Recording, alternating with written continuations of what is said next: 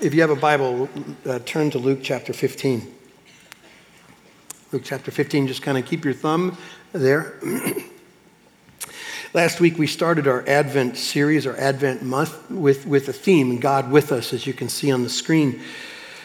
Which perhaps, if that's all you had to study in your life to try to plumb the depths of the meaning of God with us, I don't know of too many phrases that are as powerful as saying that God came close to man. And we could spend a lot of time looking at it. We're actually committed this month to talking about it. Last week, Tyler gave us a perspective of God with us as Savior or Rescuer. Today, what I want to do is kind of present him as God with us as Father, who he is as a Father. There are so many ways we experience the fatherhood of God, and they are wonderful. In fact, when I was starting this kind of message, I sat down and just wrote everything that came to my mind quickly on how I experience the fatherhood of God. That he's a father who's for us. He's a shepherding father. Our Father in heaven is faithful. He's forgiving. He's loving. He's a disciplining father. He wants to shape us, to bless us. He's a father who hears and listens and he protects. And we could go on and just continue to write the narrative of how we experience the Father in heaven to us. But today I want us to recall a very familiar parable that implies all of that in the picture of the good Father. But I think there's some confusion we got to clean up before we just jump in, assume everyone's going to make the trip. Some of us have a problem describing God as a father. We make the mistake of using our earthly fathers as the example of what our heavenly Father's like. And don't get me wrong, there are some parallels. There's some very helpful things you can go, well, this is like that and this is like that. I think he can help us. But there is a breakdown eventually when you use the earthly model as a description totally of the heavenly model of Father. You tell me what it is. There you go. It's our word, S-I-N, sin. All earthly fathers are sinful fathers. I'm not saying it's what we want to do, but it is a reality. And that's where the narrative breaks down. That's where the illustration breaks down. And some of us, I'm just going to say it, some of you have been so wounded by your earthly experience, and you're putting that on God. And therefore, whenever you read or hear somebody start talking about the fatherhood of God, you kind of recoil a little bit and go, I don't want to look at that. Let me just encourage you that you cannot allow the sinfulness of man to limit the character of God. You can't do it. This analogy or this metaphor that God uses of himself as a father was not a mistake. It is not a poorly chosen set of words. It is truly what he wants us to know about him. He is a perfect father. He is a good father. In spite of all of our bad experiences, he is perfect in all that he does. He's never abusive. He's never wrong. He never goes too far. He's never selfish or proud. He doesn't lose it with his kids. He never has a bad day. He never fails to keep a promise. Right? He's never too busy. He always delivers and over-delivers. He's eternally committed to the best of his children, and he paid the ultimate price for our ultimate joy. And we could go on. He is that. So whatever difficult circumstances we have in our past regarding Father, we can't put that on God. He's perfect in all his ways. And as the scripture says, he's altogether lovely in the way he is. So that is our Father. In Matthew's gospel, and we use it to kind of tease up this Advent series, in chapters 1 and 2, Matthew is talking about the coming Messiah, the Savior born. In fact, we used Isaiah 7, or Matthew uses Isaiah 7 to talk about that the virgin shall conceive and bear a son. His name shall be called Emmanuel, which we know means God with us. If you read on in Isaiah, in the prophet's writings in chapter 9, he will also say about this coming Savior, for to us a child is born, to us a son is given, and the government shall be upon his shoulder. And the name shall be called Wonderful Counselor, Mighty God, Everlasting Father, and Prince of Peace. Let me just say, as that, looking at that one particular prophecy, it has confused people over the years. When you see that kind of narrative as the prophet talks about the coming Messiah, most of us don't have a problem with him being considered this wonderful counselor, Who wouldn't want that? Prince of Peace? Of course we want peace. Great, great, great. But then you throw in mighty God, everlasting Father, and then there's all these breakdowns, the way people respond to it. And you know this. One of the major hurdles in the world is to see the deity of Christ, that he's God. How can God leave heaven, take on flesh, and become like one of us and still be God? And I don't even need to tell you. I can put all the cults you can find out there. They will not accept the deity of Christ. They can stiff-arm God through that. That's one problem. The other thing that's confusing in this passage is to refer to him as the Father. Now, I don't have time to do a whole message on this. I'm just going to make some assumptions. You're at a church that confesses and believes in the triune God. Revealed one God, three persons, Father, Son, and Holy Spirit. The Isaiah passage refers to Jesus as Father, so some have tripped over this and presented it as a way to suggest somehow that there's one God who isn't three distinct persons, but is actually one God who just decides to play a different role at different times. He just has three different hats. That sometimes this one God will play like he's the Son, and sometimes he will play like he's the Father. It's called modalism. God will act in a mode at different times. That is heresy. We believe in one God, three persons. I know it's confusing, but it is the gospel. It's the doctrine that we believe, okay? So Isaiah is the one who says it. So what's he talking about? Why is it confusing? It's pretty simple if you take the totality of the rest of the scriptures. The child would be truly God and the way to know the Father. Fully God and the only way you and I would ever know what the Father is like. That's what he's saying. It's what the writer of Hebrews says in Hebrews chapter 1, verse 3, that he, speaking of this Messiah, Jesus, he is the radiance of the glory of God, get this, the exact imprint of his nature, and he upholds the universe by the word of his power. Perhaps you recall in John chapter 14 when Jesus is having a discussion with his disciples, and he's talking about going and preparing a place for them, and it was Thomas who said, we don't know where you're going. How can we know where you're going? And he says, I am the way. I am the truth and I am the life, and no one comes to the Father except through me. And it was Philip who follows up and says, well, show us, Jesus, show us the Father. That's enough. That's all we need is show us the Father. And he says this, if you've seen me, you've seen the Father. What Jesus is talking about here is that you can't understand the Father without seeing the Son. God came close to reveal himself in the Son. He is truly God. He is the way, just to say it simply, he is the way to the Father. We know that. And he's the way of the Father. It's the way the Father is. It's the Father's heart on display. The exact imprint is what Hebrews says. So do you get that?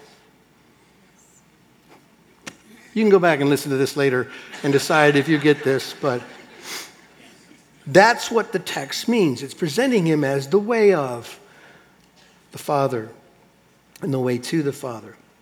So let's talk about the Father for the rest of this morning. And let me start by asking the question, why do you worship? You ever thought about it? Why is it that sometimes I can stand over there and I can watch you and I see this deep emotion coming out of you when you're hearing a phrase or singing a phrase that I'm assuming just connects right to what you confess and what God is doing in your life? Why do we do that? I think in its simplest form, it's because of the greatness we witness in his goodness to us specifically. Like he's great, he's awesomely great, but I experienced that. He's been good to me. He's been kind to me. He's saved me. He rescued me. He's transformed me. We go through that whole process. But let me ask you this question, and just be really honest. Don't scream it out because I don't want to embarrass you. Do you ever feel like his goodness is in question? I know if it was on a test, you would write the right answer. I'm talking about how you feel periodically after a bad week. You blow it. You just, things you know you're not to do, you do. You end up doing a Romans 7 week. The very things I don't want to do, I end up doing. The things I don't want to do, that's my life. And so we fail. Or we see our weaknesses right before us. Or there's something I need faith for and I don't have enough faith. Or I'm skeptical. Or God feels like sand in my fingers. I can't hold him. I don't know where he is. And there isn't a single believer that I've ever met, and I don't believe they exist, who doesn't have moments in their spiritual walk like that. And you question whether he's good. I watch too much football, to the glory of God. Just saying. And yesterday was kind of heaven on earth, if you know what I'm talking about. Although my back is really sore. But last night I was trying to watch, I thought, the key games, you know. I was trying to watch Clemson and trying to see if Ohio State could pull it out. My son was home, and he wanted to watch World War II in color. So great, that's great, watch that. So I grabbed my iPad, and I opened up ESPN, and they have this thing called Gamecast. You know what I'm talking about? Every guy who's in church right now, when you're not paying attention, I know you're watching Gamecast. It's a little thing that you just hit the button, and a little phony field shows up, and then every kind of play gets seen in kind of yard markers on this field. All right? It's a wonderful app if you don't have TV. At the very bottom, I don't know if you ever noticed this, but there's a percentage for winning at the bottom of this screen. And every good play, every kind of win, every kind of touchdown, that percentage goes up for that team, right? Oh, they're going to be 59% winners or 89% winners. I think sometimes we feel like God has a game cast on us. Every day, we had a good day. Oh, it moved up. It's 80%. 89%, you're going to make it. Bad day, it drops way down. The thing about Gamecast that drives me nuts, it can be 30-0 in the fourth quarter with 2 minutes left. It will never go to 100%. Does that drive you nuts? It's 99.9. It can never roll over. And we also think that's like Christ. It can never be enough. I can work and work and work and be great, be a great dad, great worker, great citizen. I can read my Bible and study and pray, and it's never quite 100%. It never quite gets there. What if I told you that God's main concern isn't that you would get it right?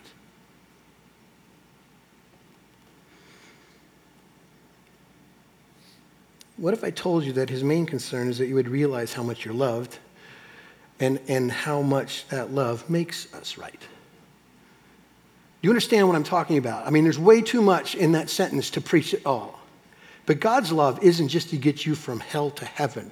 It includes everything about your spiritual journey, how you become like Christ, how you're sanctified in the process, how you minister to other people. God is responsible for all good things. And you are simply the target of his affections. Isn't that what makes the love of God so profound? It's what makes it good news to me.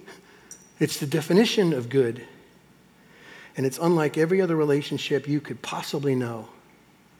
It truly is, and I know you said this, and I know I got to do some work on the phrase, but it's truly the only version of unconditional love I know. Now, some of you who are really precise in your doctrine will say, wait a minute, there's conditions. It's called atonement. You don't get out of jail free. Someone has to die. I understand that, but let's just take it from our vantage point. You do absolutely nothing to be loved. You are a sinner that deserves God's judgment, and Jesus stood in the way of God's wrath for you. You are woke by the Spirit. You have been made alive by God. You did nothing, dead fish. You're just laying there. And he moves on you. It truly is, from our vantage point, unconditional. I did nothing. It's what John says, 1 John. In this, the love of God was made manifest among us, that God sent his only Son into the world that we might live through him. And this is love, not that we have loved God, but that he loved us and sent his Son to be the propitiation for our sins, that sacrifice that atoned for God's wrath against us. That is Jesus, our Savior. I think that kind of radical love was not understood by the people that Jesus was teaching to, and to be quite fair and quite honest, I think we need to hear it over and over again because we're slow to catch on to. So that's why we're in Luke 15 today, where Jesus teaches three, and I'm certain they're very familiar parables to you that describe and illustrate the Father's heart for his kids. So let's get to 15, and I will show you how personal his affections are for us. By the way, all throughout Jesus' ministry, he is being judged for the company he keeps, right? Verse 1, chapter 15. Now the tax collectors and sinners were all drawing near to him. Isn't that the way it is? That's how this whole thing starts. When Jesus calls Matthew, Matthew goes, well, let's have dinner together. And he calls all his friends, and they were also sinners and tax collectors. And just so you can understand, we're talking about in that phrase, the upper crust sinners and the lower crust sinners. Tax collectors, like upper middle class, they had a job, they had something to do, although they were traitors and rejected by society. But then the rest, robbers and thieves and prostitutes, the kinds of people you wouldn't invite to dinner, they were there too. Everybody was there. And then it says this, verse 2. The Pharisees and the scribes grumbled, saying, this man receives sinners and eats with them. Scandalous. Here's what they don't see, and here's what you should see. Everyone in this story other than Jesus is lost. Not everybody knows it. The tax gatherers are rejected, and I'm certain there's a version of kind of self-questioning that goes on in their life. The sinners clearly knew that they were outside looking in. The Pharisees were clueless, although they had the same need. They thought their righteousness got them past what God expected. So Jesus tells us these three parables to make a statement about the love of the Father and how God feels about sinners. And this is key, how personal it is for him. Now, before I read that, I want to talk to some of you today who need to hear this because you have God all wrong. You actually think of him as a distant God. You think of him as someone who is distracted with bigger things than you. You have disappointed him, so you think he spends his time disappointed with you, and you think he's an angry God. You think that he's a God who can't wait to crush you, expose you, embarrass you. You know that. You think you're happy that when God brings trouble your way, if God brings trouble your way, because you know you deserve it. It's how you feel. You might even be thinking that he's out to get you. Well, then if that's you, really listen to these stories. They were scandalous in that day, far more than I can create in this moment because we're too familiar with them, but they are. Let's look at two of them quickly. Chapter 15, 3 through 10. Okay, so remember who's there. We got tax collectors and sinners and Pharisees. Everyone's a sinner. Everyone has a need. And then he told them this parable. What man of you, having 100 sheep, if he has lost one of them, does not leave the 99 in open country and go after the one that is lost until he finds it? And when he has found it, he lays it on his shoulders, rejoicing. And when he comes home, he calls together his friends and his neighbors, saying to them, rejoice with me, for I have found my sheep that was lost. Just so, Jesus says, I tell you, there will be more joy in heaven over one sinner who repents than over 99 righteous persons who need no repentance. Now, that's not suggesting a third class of people, like there are some people that are righteous enough. That phrase simply refers to people who don't think they need to repent. That's called self-righteousness, but that's what he's talking about. Look at this second parable. Or what woman having 10 silver coins? This would be kind of like an engagement dowry, an engagement ring, okay? If she loses one coin, does not light a lamp and sweep the house and seek diligently until she finds it. And when she has found it, she calls together her friends and neighbors and saying, rejoice with me, for I have found the coin that I had lost. Just so, Jesus says, I tell you, there is joy before the angels of God over one sinner who repents. I can't imagine what they're doing with these stories. I got to believe the reason why we have the next stories because they weren't quite getting these stories. Nevertheless, there's some things to be learned. Do you see how tenacious God is in his pursuit of you? Leaves 99 to chase down the one. Tears the house apart to find the one. God is tenacious. He goes after that. It's personal for him. He knows your name. He knows his plan for you. And he will get you. He's unrelenting until you're found. It's like the old poem by Francis Thompson. He is the hound of heaven. Not in the bad way. Not to bring harm. To bring joy and peace and rest. He comes and comes and comes because he has a plan for his kids. And he won't stop. And it's interesting, isn't it, that it's not like small scores for him. This brings great joy to God to find the one, to find the lost. Great rejoicing, which should help us understand that love isn't a thing for God. It's not a job for God. It's his heart. That's the heart of God for his children, deep affections. Okay, let's jump to the one we're probably super familiar with. Again, I think Jesus brings it up because I think the people are hard of hearing. This one truly is scandal in the greatest sense of the word. In verse 11 of chapter 15, Jesus starts a discussion about the lost son, now to describe the Father's heart. 11 and 12, it says, there was a man who had 2 sons, and the younger of them said to his father, Father, give me the share of the property that is coming to me. And this is the father. He divided his property between them. This is the equivalence of saying, Dad, I wish you were dead. In any culture, in any day, this is offensive. You don't take inheritance prior to when it's time. And the son clearly demonstrates no respect, no interest in the father, no relationship desired from his father. Just give me stuff. Give me my blessings. Give them to me now. Now, do you see how merciful the father is? Because the next sentence should say, and dad rose up and smote the young man. That's what it should say. But it doesn't say that. At a minimum, he should reject him. If he was going to be rejected, he could just say, well, then I cut you off with nothing. But he gives him everything. His love compels his mercy. Perhaps you've heard a description of mercy, how it goes. And if you lay it out like this, you keep going, wow, that's pretty cool. Justice, that's a hot term in our culture. Justice means you get what you deserve. Everybody wants justice. Mercy, on the other hand, is not getting what you deserve, which clearly the son is getting.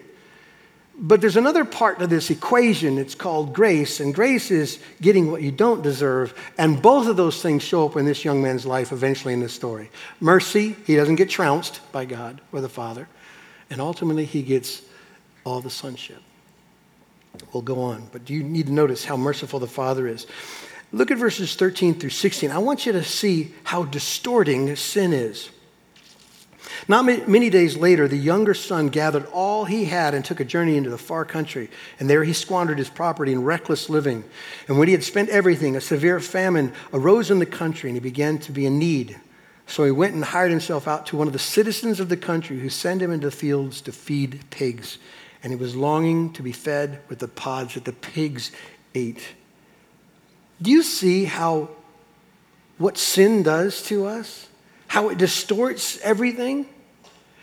We think, like the younger son, oh, if I only had, that would equal joy. That would equal satisfaction. It all looks worth it. But what we find out, like he finds out, sin just takes everything. It takes everything. He's not only penniless, he's joyless. It's taken everything. And do you see how it degrades him? That's what sin does. Young Jewish man in a pigsty wanted to eat pig food. What do you think that means? Unclean to the 10th power. And ultimately what it does, sin blinds us from the Father's heart.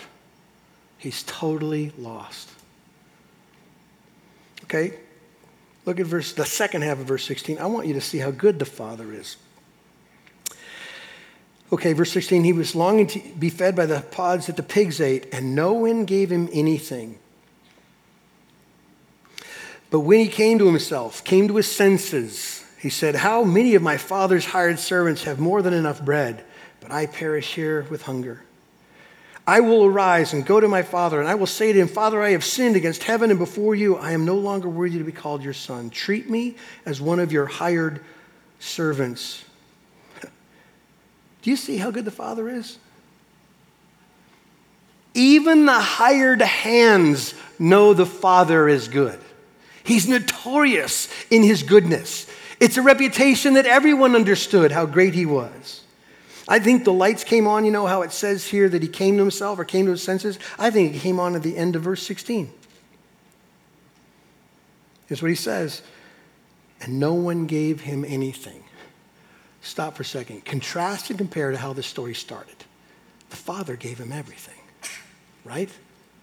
In spite of what he deserved, he gave him his entire inheritance, and he squandered the whole thing thinking that something else would equal joy, and here he is in the pigsty, and no one cared for him like the Father did, and no one gave him anything.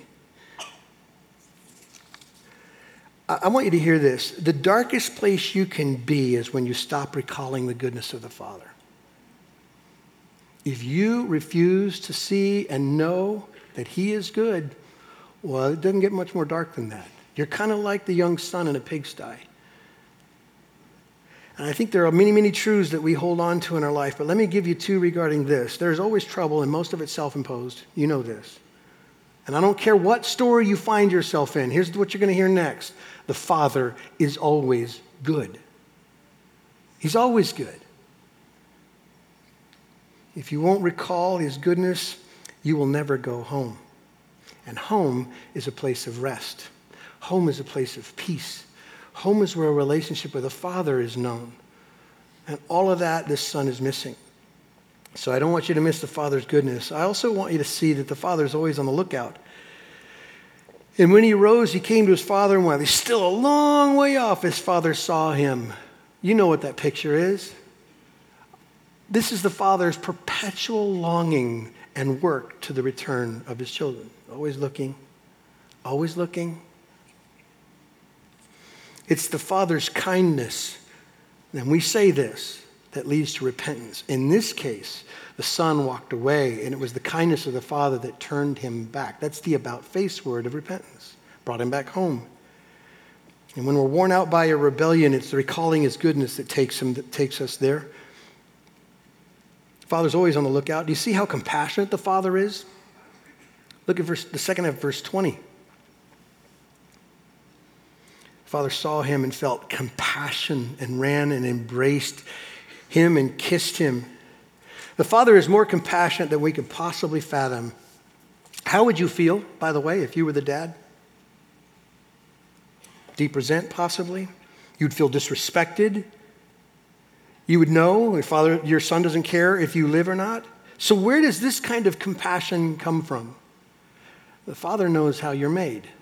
No one knows you like he knows you. He knows your frailty. He knows your weaknesses.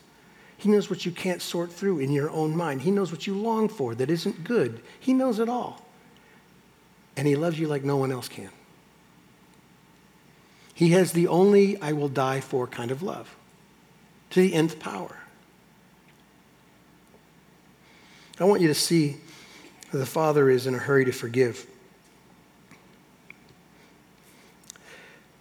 And the son said to him, now this is after he was being hugged and kissed by his father. The son said to him, Father, I have sinned against heaven before you. I'm no longer worthy to be called your son. But the father said to him, to the servants, bring quickly the best robe and put it on him, and put a ring on his hand and shoes on his feet, and bring the fatted calf and kill it, and let us eat and celebrate. For this my son was dead and is alive again. He was lost and he's found. And they began to celebrate. Do you see the forgiveness of the Father here?